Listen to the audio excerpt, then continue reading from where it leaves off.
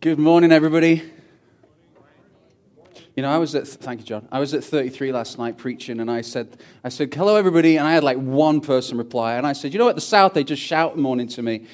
And then I went, actually, that's not technically true, but in my mind, that's what happens. So one morning, you'll all gang up and give it some when I say, good morning. My name is Glenn, and I'm the pastor of Willow Park Church South, and it's my joy to bring God's word to you this morning, as it is most weeks, and I'm very, very grateful. That song we just heard, just so you know, the guy with the really high voice, that's kind of my pitch when I sing. You can come and sit by me in the front, and you'll experience that. Mary, did you know? You know, I don't actually think she had a true glimpse of what was in store for her over those 33 years. And, you know, we all have mums in our lives, precious mums who do an amazing job with their children. But I wonder, she got a glimpse at the beginning, and we're going to look at that this morning. It says, and we'll turn to it later, but there's a scripture in Luke chapter 2, verse 19 that says that she treasured up all these things and pondered them. This is young teenage Mary. She was treasured up. Everything that had happened in the first two chapters of Luke, which is actually longer than just Christmas Day, she pondered them and thought them through. And then I think about Mary watching her son being taken away to his death. Like the mum's heart must have just been breaking. She's an amazing young lady, Mary. And I think we do her some disservice sometimes in the evangelical churches because we're so afraid of giving her too much honor in case we suddenly become Catholic by accident or something. And that's not going to happen. Mary is an amazing young woman. We're going to see in a second that the Archangel Gabriel actually calls her favored. She could have been aged anywhere between 14 years old and 17 years old. Just a teenager, and yet favored with God. The young people in the room, do you walk in that favor? It's such an amazing time of year to remember this. I want to read the scripture to you from Luke chapter 1, verse 26 through to a few verses. Then we're going to walk through this passage. So if you have your Bible, you can turn with me, or you can turn it on your mobile device. And we don't have the YouVersion working this morning, but you can follow along. Corey was busy typing these things in this morning because it didn't quite work the way we hoped. So good job, Corey. Luke chapter 1, verse 26. In the 6th month, the angel Gabriel was sent from God to a city of Galilee named Nazareth, to a virgin betrothed to a man whose name was Joseph, of the house of David. And the virgin's name was Mary. And he came to her and said, "Greetings," there it is, "O favored one. The Lord is with you." But she was greatly troubled at the saying, and she tried to discern what sort of greeting this might be. And the angel said to her, "Do not be afraid, Mary, for you have found favor with God." You have found favor with God. Mary was afraid. Last week, and I encourage you to listen to the message if you weren't able to join us last week, we were looking at how the shepherds were afraid. And they were afraid because they'd been exposed by God. And when God turns up, we get a real clear insight as to who we are and who God is. And the shepherds were afraid. Mary was afraid for a different reason. What was it that Mary was afraid of? Well, Luke is really clear. It says that his words troubled her. See, now, I thought about this. I wonder what it would have been like for Mary to have the Archangel Gabriel to turn up in all his glory. Now, let me just say, without giving you a whole sermon about angels, and maybe I should do that one morning, angels in the Bible are not little flying naked babies with harps and little bows and arrows like we see on the front of cards. They're not. They're not those little cute little things with little dresses and just harpsichords. And the angels of the Bible are warriors. They're God's messengers. And the people who have been fortunate enough in the Bible and also since the Bible began to see angels, they are usually very tall, very powerful looking, very frightening looking messengers of God. God would not send a little baby angel to Mary So get that out of your mind. This is an image that would have been frightening in of itself. But Mary, Luke says, was not troubled so much about the angel as much as what the angel said. Because look at the scripture. But she was greatly troubled at the saying and tried to discern what sort of greeting this might be. And then the angel says, Gabriel says, do not be afraid, Mary.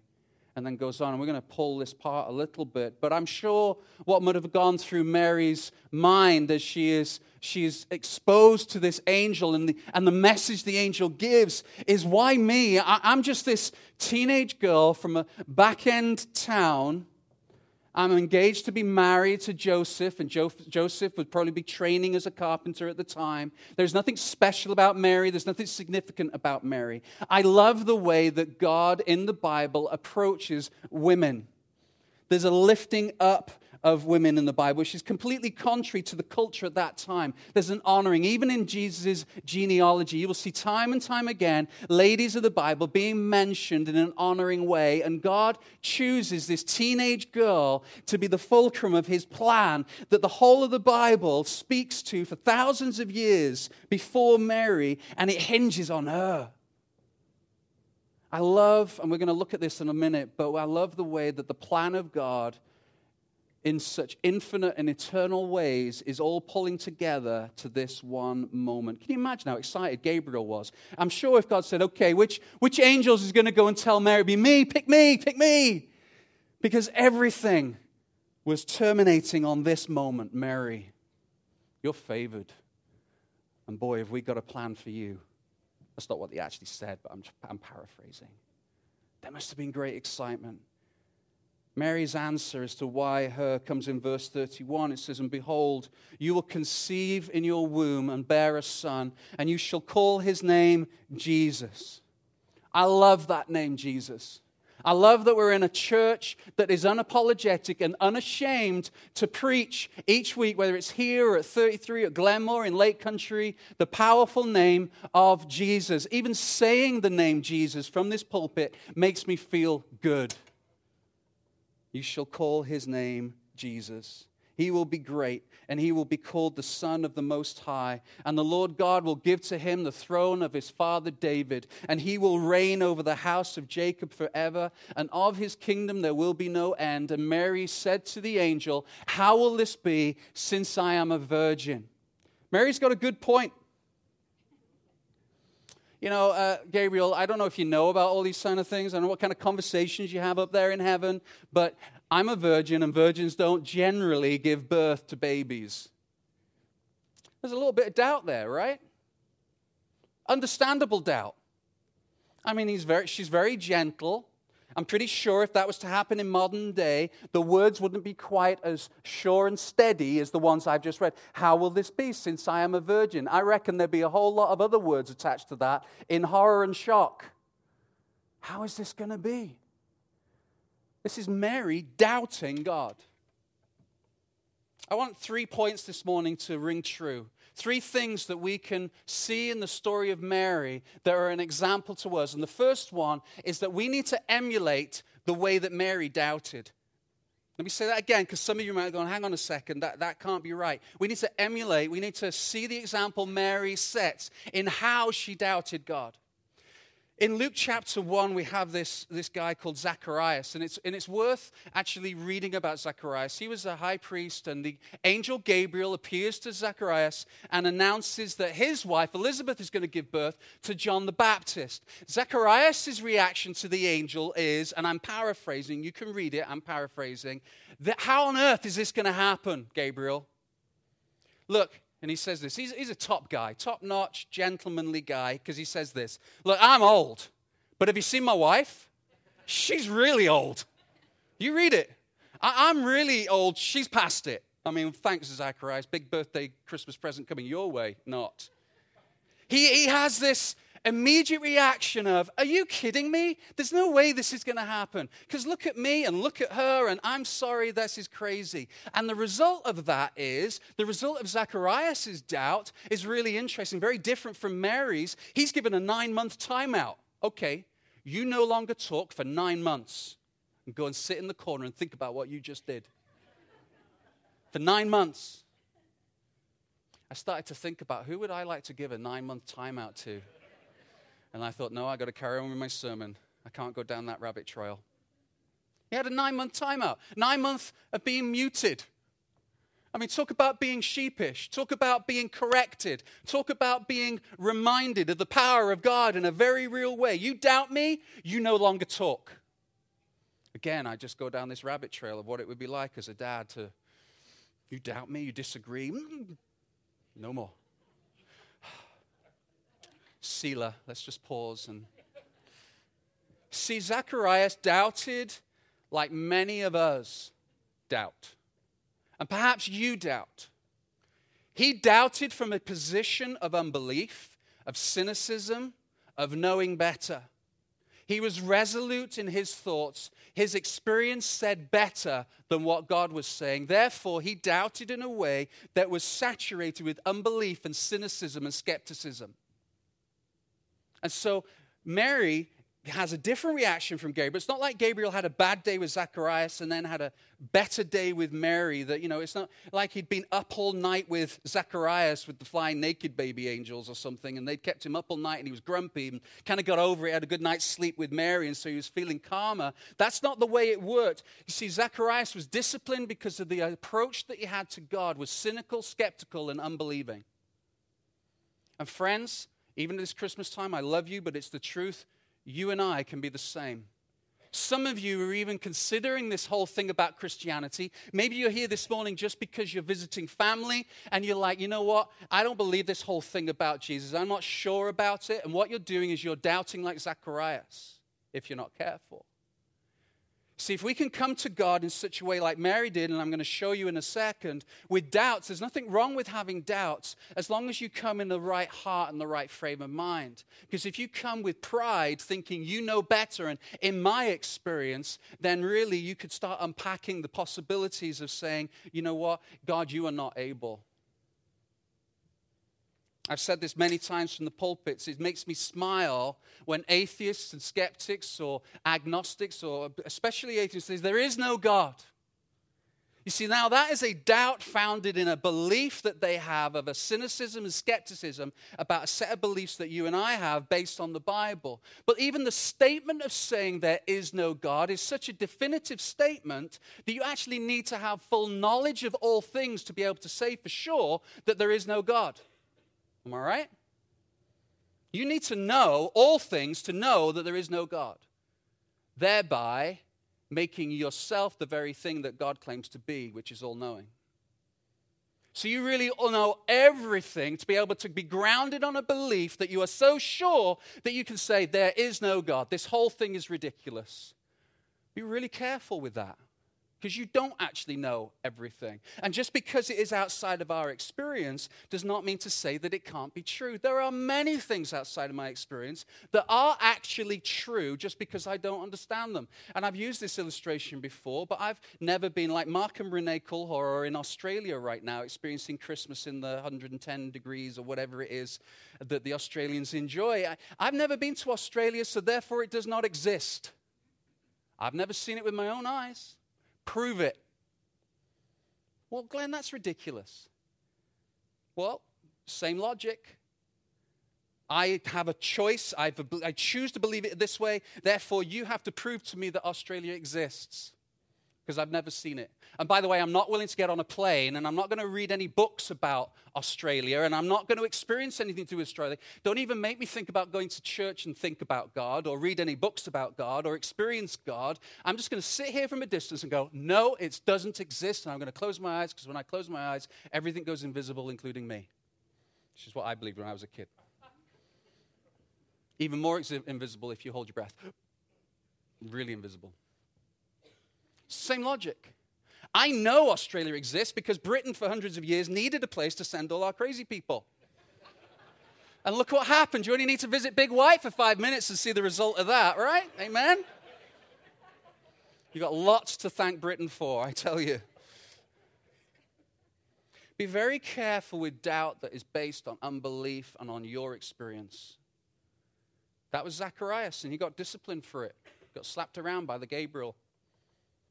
And then Gabe comes along to Mary, and Mary has some doubt, and she has some fear.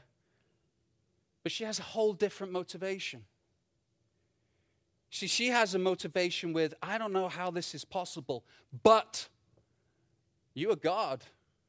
You can do all things. It says later on that she rejoices. Her heart motivation is different. And her searching and her seeking out results in an answer from God that is unbelievable. Mary, all things are possible. Your cousin is already pregnant. What? She's so old. How is that even possible? All things are possible, Mary. See, she gets an answer from her doubt because her doubt results in her searching and inquiring with an open heart. Please hear that. She receives a profound answer because she is willing to take her doubt, not just sit there with a cynicism and a skepticism. Well, it can't be that way. But she's actually willing to ask the question, how can this be? So those of us who have struggles maybe with belief and Christianity, I would suggest to you that you search. You look into, you talk to some of the people who are sat in this room who have had Jesus radically change their lives. Complete turnarounds in ways that really are unanswerable to anything our culture can give. You're not going to find it in a self-help book. Complete change of lives. Research. Christians. Be very careful when you read the Bible and you go, well, this scripture can't mean that because that is outside of my experience. That's Zacharias' doubt. Is it possible that God can write something through his people in the Bible that we might not agree with and we might find difficult, but if we actually put some time aside and research and pray through and maybe have a couple of sleepless nights, that we find out that our initial thoughts about a scripture might be wrong? And there are some big tensions in the Bible, ones that have kept me awake. There's some theology and doctrine that we can't dismiss just because it doesn't make sense. Doctrines, for example, the really big one would be like the doctrine of election or predestination. You take one read of Romans chapter 9, what you're going to do, rip that chapter out because I don't get it? Well, Australia doesn't exist. Maybe there's more for us to discover as we openly, like Mary, research and search with an open heart and a willing heart that perhaps we'll find out that we are in the wrong. That we might be wrong about our beliefs, and God may correct that. I like what Timothy Keller says. He says, be skeptical of your skepticism. I would add to that and say, be cynical of your cynicism. Be doubtful of your doubts. Just have an open mind and an open heart and an open hand, perhaps, to the things of God, that maybe there is something that can do what he says he can do in the Bible. So Mary asked a question, and she got an amazing answer. So we need to doubt like Mary. Secondly, we need to rejoice like Mary. You see, this beautiful scripture that follows this is called Mary's Magnificat, her song. She's just so excited that she bursts out in song, and this song is filled with prophetic statements that, remember, she's a teenage girl. She's not this scholar or deep theologian. She is captured and given a revelation of herself and God, and she sees that she has a Savior coming. What is it that made her so happy? Was it that she got more money? Getting what she wanted, her favorite parking spot at the mall, these things that perhaps make us happy. Think about what was happening to Mary. She had no husband, and she's pregnant. That's a death sentence. That is definitely a sentence to extreme poverty in that culture because you get rejected. Under deep shame, you get rejected. So she's had this death sentence over her life. She has a husband or husband-to-be that is likely to reject her once he finds out that she's pregnant. She's got this extreme poverty, ruined reputation, and death sentence. So naturally, her response is to kick over a chair and go, yeah, God!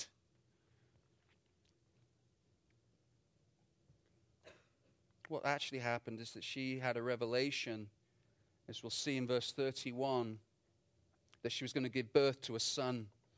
A son, Gabriel says, and you shall call his name Jesus. He will be great and will be called the Son of the Most High, and the Lord God will give to him the throne of his father David. You know, for some of us, we get so caught up in what is going on in our own lives that we only rejoice on certain contingencies being in place. We'll only praise him if certain things are lining up. We'll only be thankful if certain things are being given to us by God. It's somehow that we feel that we have God on a line, that God he'll deserve my praise and worship on a Sunday if I'm feeling this certain way and if these parameters are met. Mary doesn't have that. Mary's rejoicing is purely on the fact that she is going to have a son and his name is going to be Jesus. She received a revelation. She received a revelation, if you read her Magnificat, a revelation of what her real problem was. Because her real problem wasn't poverty or lack of reputation or Joseph maybe rejecting her. Her real problem was that she was sinful. She needed saving. She needed a savior. This is one of the things I love about Christianity, and I often get asked what sets Christianity apart from other religions and what makes Christianity so special. What is it that you think you've got that other religions don't have? Christianity is not a set of rules or even teachings to follow. It's a person. You see, you look at any other religion in the world. Let's just take Buddhism, for example. Buddhism is a set of teaching represented by Buddha. Buddha is not the central aspect that people worship. He's just the messenger, Buddhists would believe. You take Islam, Muhammad is the messenger of a set of teaching that they believe if you follow this set of teaching, then you will be enlightened and you will have everything that Allah says is owing and you deserve.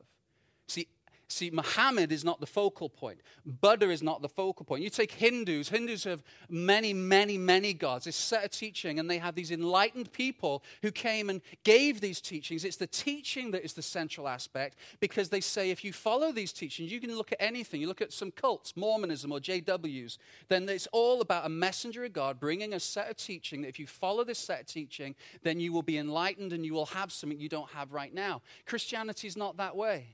Christianity is not about a set of teaching that you must do in order for you to receive. Christianity is about a person who came and did so you don't have to do.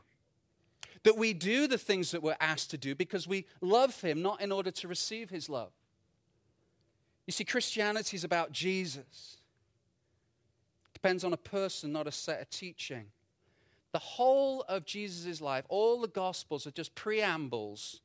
They skim over his life to the focal point, which is the cross.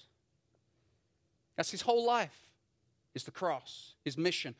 I can take it back further. You take the whole Bible, it's all to do with the cross. That was his mission. He came and he lived and he died to take the punishment that you and I don't, so that you and I don't have to, that we truly deserve. But why does God have to punish us, Glenn? We don't have any problem with the idea of justice when it comes to us getting justice. We don't have any problem in our society with somebody receiving a punishment just deserves when they have done something wrong, especially if it's something wrong against me. You take that guy and you throw the key away. But when it's me that is in the dock, and it's me that has sinned, and it's me that has actually done stuff wrong, and it's me who has sinned against others and against God, and it's me that has committed certain sins in life and omitted certain things in life. When it's me in the dock, then we don't like the idea of justice. But God is a perfect God, and he would be not a perfect God if he was not a just God. And so something needs to be punished. Someone needs to be punished for your sin and your actions and your thoughts and your decisions and your shame. All that needs to be punished. Otherwise, God would not be just. And if you are questioning with the idea of whether God is a just God, you only need to see the thread that is in each one of us where we desire justice. Justice is a good thing. At times, you think about it, justice is a loving thing. God is just. Jesus, he came and he said, I will die and take your punishment so you don't have to. And then I will give you my right standing, righteousness. You can have that. And all you have to do is receive this gift. All you have to do is believe. You don't have to do this set of teaching, because let's be honest, we're really rubbish at life, aren't we? I took chemistry for 2 years at O-level in Britain. And for 3 years, I went to lots of different schools. But for 3 years, my favorite school was the Catholic school I went to, called St. Mary's. And I took my 2 girls to St. Mary's last summer to visit. And it's just been knocked down. And it's a housing estate. And it actually made me feel really sad. And we just found this one rock that was near the school gates that obviously it was probably too big. Probably goes all the way down to Australia, I don't know. But that I used to sit on and wait for my dad, and that's still there. And so we took a picture, and it took a lump in my throat. I have some good memories of that school, because for me, school was about us having as much fun as I possibly could, which is not really what school's about, I realize now. But chemistry class with Father McCarthy was one of my favorite classes, because he just seemed to let us get away with all sorts of different stuff. And on report card season, he'd heard that I wanted, I don't know whether you knew this, and the other doctors in the house, but I wanted to be a doctor. He heard that. And he wrote in my report, and I hope my mum and dad have still got it, heard that Glenn wants to be a doctor, no chance. It's true.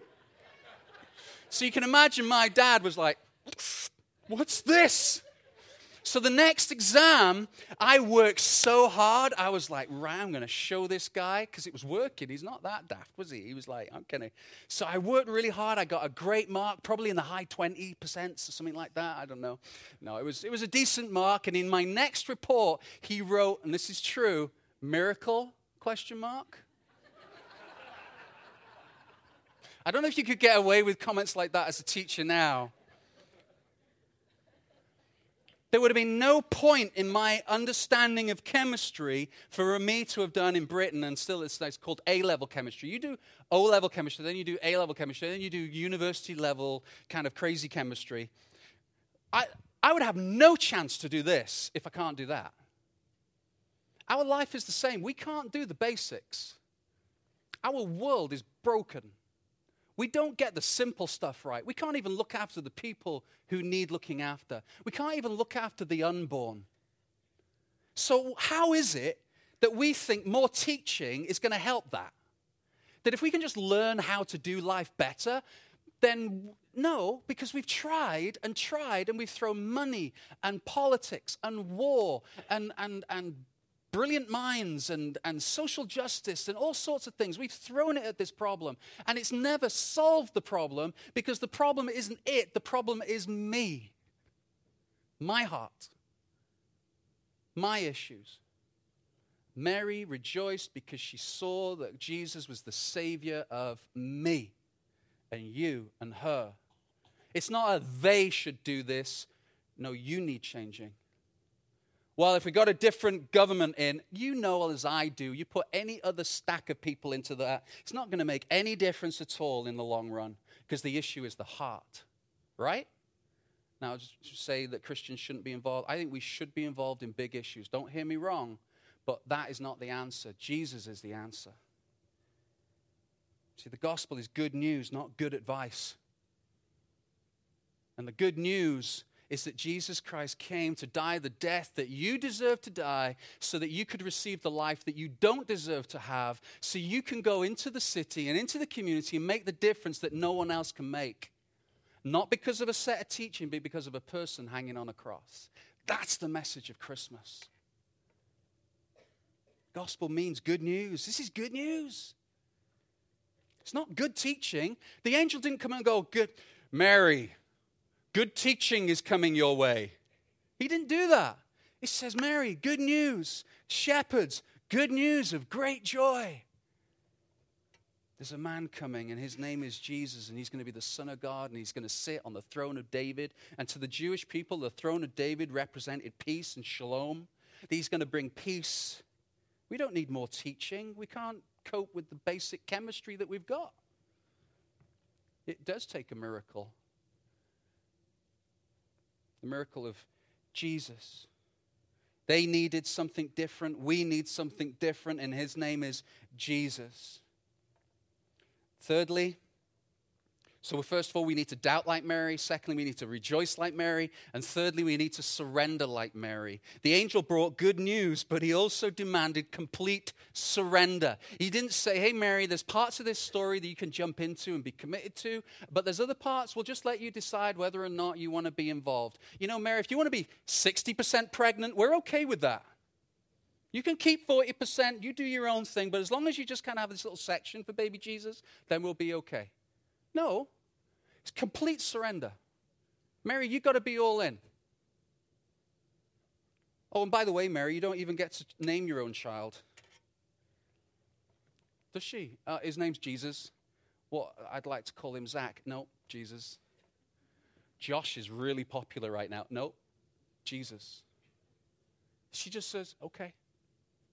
By the way, if you want a really good list of potential baby names for those of you who are expecting babies, Matthew chapter 1, the genealogy of Jesus. It's fantastic. You could just choose a name there, put it as a middle name in the kid's life, and giggle for the rest of your life. When they go, why did you call me this? Verse 38, Mary says this, behold, I am the servant of the Lord. Let it be to me according to your word. Have you ever prayed that? Behold, I am the servant of the Lord. Let it be to me according to your word, God. Let it be to me according to your plan. Let it be to me according to your ways. And if what I want comes second, then because you love me so much, I trust you. See, people approach the Bible and they say, Christianity is just a bunch of rules. I approach the world and go, the world is a bunch of rules. If you don't look this way, sound this way, listen to this music, drive that car, live in that neighborhood, have this husband or that wife, then you get rejected. That sounds like a lot of rules to me. Whereas the only rule is to make Jesus number one in your life. And then everything else you want to do anyway. It's freedom. See, God is more than capable of guiding and planning Mary's life and our lives. He controls nations. He can look after us. You know, one of my favorite things that I noticed this year as I'm studying this scripture is why didn't God just come to Mary or send Gabriel, to Joseph and say, okay, Joe, pack up your stuff, get to Bethlehem. Why didn't he do that? Instead, what God does is he puts it into the mind of some Roman leader that they're going to collect taxes and they're going to have a census. And this census will include everybody going to their hometown. And so Joseph, who is part of God's plan, has to go to Bethlehem in order to go to the census. And Bethlehem, the last time Bethlehem had any kind of notice at all was when King David was there. And so this non-town suddenly becomes the focus of God because of all the prophecies. Why didn't God just say, hey, get yourself to Bethlehem? Instead, he moves nations to bring about one young man and one young woman to get to his town. I love that. For every one or two things that you see God working in your life, there are 10, 20,000 other things that are unseen that he's working in you, outside of you, in people on the other side of the world that you don't even know yet. Moving and changing and making nations. How many of you remember the Berlin Wall coming down? How quick was that? Like overnight, God can change nations. It's unbelievable. Be encouraged, Christians, that as we look at this world that seems to be decaying, all God needs to do is sneeze in the right direction and his plan comes about. I don't know if that's theologically true, but you understand what I mean. It's nothing to God to move whole nations for him to bring about something just in your life. He did it with Mary. Be encouraged that God's plan is perfect. He knows what he's doing. And if he can move nations, I think he can handle you and your finances. I think he can handle you and your family. I think he can handle you and your dreams. That maybe us holding so tightly onto our life and not surrendering is kind of silly in comparison to God being able to move nations. I think he can handle you. And boy, friends, I'm preaching to myself here because I want to grab and I want to control and I want to hold. I think he can look after your children. I think he loves your children more than you love them. I know that they are his before they are yours. And I need to say an amen to that. Go to Bethlehem, Joseph? No. I'm going to have this beautiful plan in place. See, this is what Mary was pondering. This is what she was thinking about. This is what she was treasuring in her heart. See, Israel was so discouraged. They wanted a Messiah. They wanted a military leader. They wanted a new politician. They wanted everything that we think we need. What they really need was a Savior, and a Savior that, like Mary, we're to surrender to and say, have your way. If we really understood the present reality of God's love, then we wouldn't be negotiating with God, saying, well, God, you can have an hour and a half on a Sunday twice a month. Rest of the time, that's for me. That's not surrender. That's negotiation. That's not even negotiation. That's, the Bible actually says, don't like this word, but it's true. It's called rebellion. If we just section off a section of our life going, well, that's for God and this rest of it is for me, then that's rebellion because it's all his. All of it. In Luke chapter 2 and verse 19, as we just draw this to a close, it says that Mary pondered all these things in her heart. As we approach Christmas, I want to encourage you to do something. Get up a little bit earlier. Put the coffee on, or whatever that looks like for you. Put the lights on. Make the place feel cozy. Get your Bible, get your journal. Plug in if you have to, whatever it looks like for you, and ponder and treasure this story. Imagine a distant relative leaves you some money. And you assume that she's left you a few $100. And so you don't really take the time to go and look and find out, because you just make an assumption. You don't investigate it. And your distance and your assumption and your laziness and your apathy actually results in you never discovering that she has left you several $100 million. But your apathy and like, I've got other things to focus on. I've got other priorities. You never find that out. You sit there in complete ignorance. You had all this fortune, all this time, but didn't live like it. Didn't consider it. Christians, that's Christmas for us. That we have been given a fortune upon fortune. There is no monetary value that compares to what you as a Christian have been given in the heavenlies and in this life. That heaven can start here and carry on into eternity. Heaven is not something we are waiting for. It's something that starts here. It's something that we can experience on a daily basis. Maybe the circumstances aren't heavenly, but the person in the circumstances is experiencing that heaven. You can ponder that. That's a treasure that we have. And yet sometimes our apathy and cynicism and skepticism distances ourselves because we can't be bothered to sit and ponder and investigate and research and praise and enjoy and talk about. I want to encourage you this Christmas time to ponder on the work of Jesus, to ponder the story. Ask God to help us know what we already think we know. And you'll see that your pain and your disappointments get swallowed up in the hope of Jesus. And then like Mary, you can finish and say, I want us to read this scripture as I read it. For nothing will be impossible with God. And Mary said, behold, I am the servant of the Lord. Let it be to me according to your word. What an adventure Mary went on. It was painful, it was sorrow-filled, but rejoicing as she went. Have you received Christ as your Savior? Have you surrendered your life to Him? The Bible says to all those who would receive it, that God initiates this draw to Him, this love pull towards Him, that one day you suddenly started thinking about the possibility of God. Where did that come from? It came from God. It came from God appearing to you just like He appeared to Mary. But somehow, and this is where the mystery kicks in, there's this point where we surrender. Have you surrendered? Because all that is on offer to Mary is on offer to you if you surrender. And I'm going to pray that as Christians and as those people who are still searching, that this Christmas time we would surrender and receive the beautiful gift that is on offer in Jesus. Let's pray.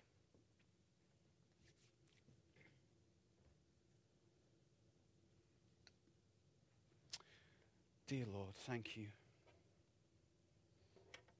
Lord, I'm so grateful that your word is so rich, that even these stories that we think we know so well are so saturated with your encouragement and your love and your plan. And Lord, I pray that as a church family and those who may be visiting in town for a few days or whatever it might look like, that Lord, that we would be able to treasure and ponder this story. That Lord, it would ignite a fire, a desire to seek, a desire to learn, a desire to submit and surrender and pray. That God, these precious moments with our family as we share and receive gifts, I thank you for those, Lord, but I thank you, God, that it's all possible because you first gave that gift of your Son, Jesus, to me. Lord, I pray that that would just become technicolor in our lives. That, Lord, as we enjoy the lights outside, we'd be able to sense and enjoy the light inside that can only from you. And Lord, I pray that as we move into Christmas Eve and we have a service here, Lord, I pray that by your power and by your strength, that God, that people would come to know you as they examine themselves in the light of your glory and your grace. Thank you, Jesus. Amen.